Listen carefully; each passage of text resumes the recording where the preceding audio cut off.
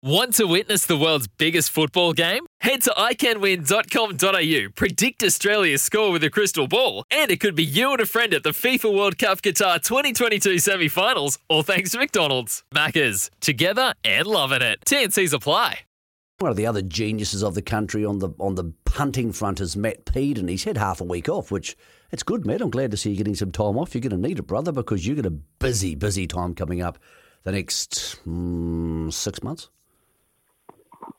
Yeah, that's right. It was good to take a couple of quiet days, but you never really get rid of the racing. It's sort of there in the background. So, nice to freshen up. Is it harder being a bookmaker and setting markets for a big grass track meeting like the Mott than it is setting something for Addington where the All-Stars or the Duns or Team Telfer might have a couple of shorties? Is it harder when you get to these big fields on the big track? Because I find it's harder as a punter. I think it's definitely harder as a punter, but from a bookmaking perspective, I think you've got a little bit more room to move with those shorties. They probably don't start as short, the better ones, as what they might on the all-weather or the grit, but on the grass you sort of have a more even market than what you might on the all-weather. So that's probably one key difference when framing your market on the grass, I think. Any money today, anywhere for anything? Matt in the DG Jones Cup, it's been absolutely hammered.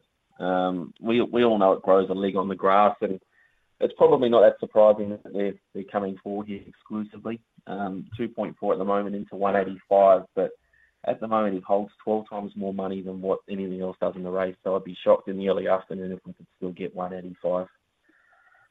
Biggest bet on him at the moment is 1,000 at 240, but there's a heap of $200, $300 and $400 bets on him. So look, the public money's with him, and I can see him at a guess going around $1.60, $1.70 by the time they jump.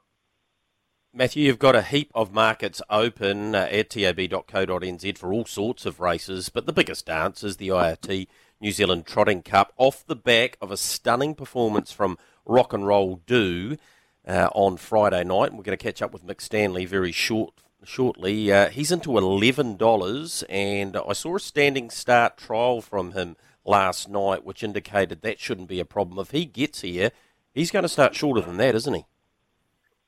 Yeah, bang on. He was $26 before the Kilmore Cup ring, and we thought the $11 probably had him safe enough, just given he's not on New Zealand shores yet. But the punters don't really seem to care about that. They're still taking the $11, and look, if they keep coming for him in the same way that they're coming for him now, it wouldn't actually shock me if he was into single figures by the end of the week. But time will only tell that. But there seems to be plenty of confidence in the New Zealand marketplace that he's going to be pretty darn competitive once he does get here.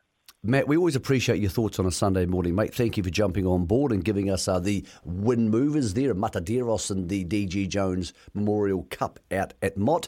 Mate, we'll be leaning on you a lot more heading forward to the IRT New Zealand Cup 6 weeks and 2 days from now. Pleasure, guys. Thank you very much.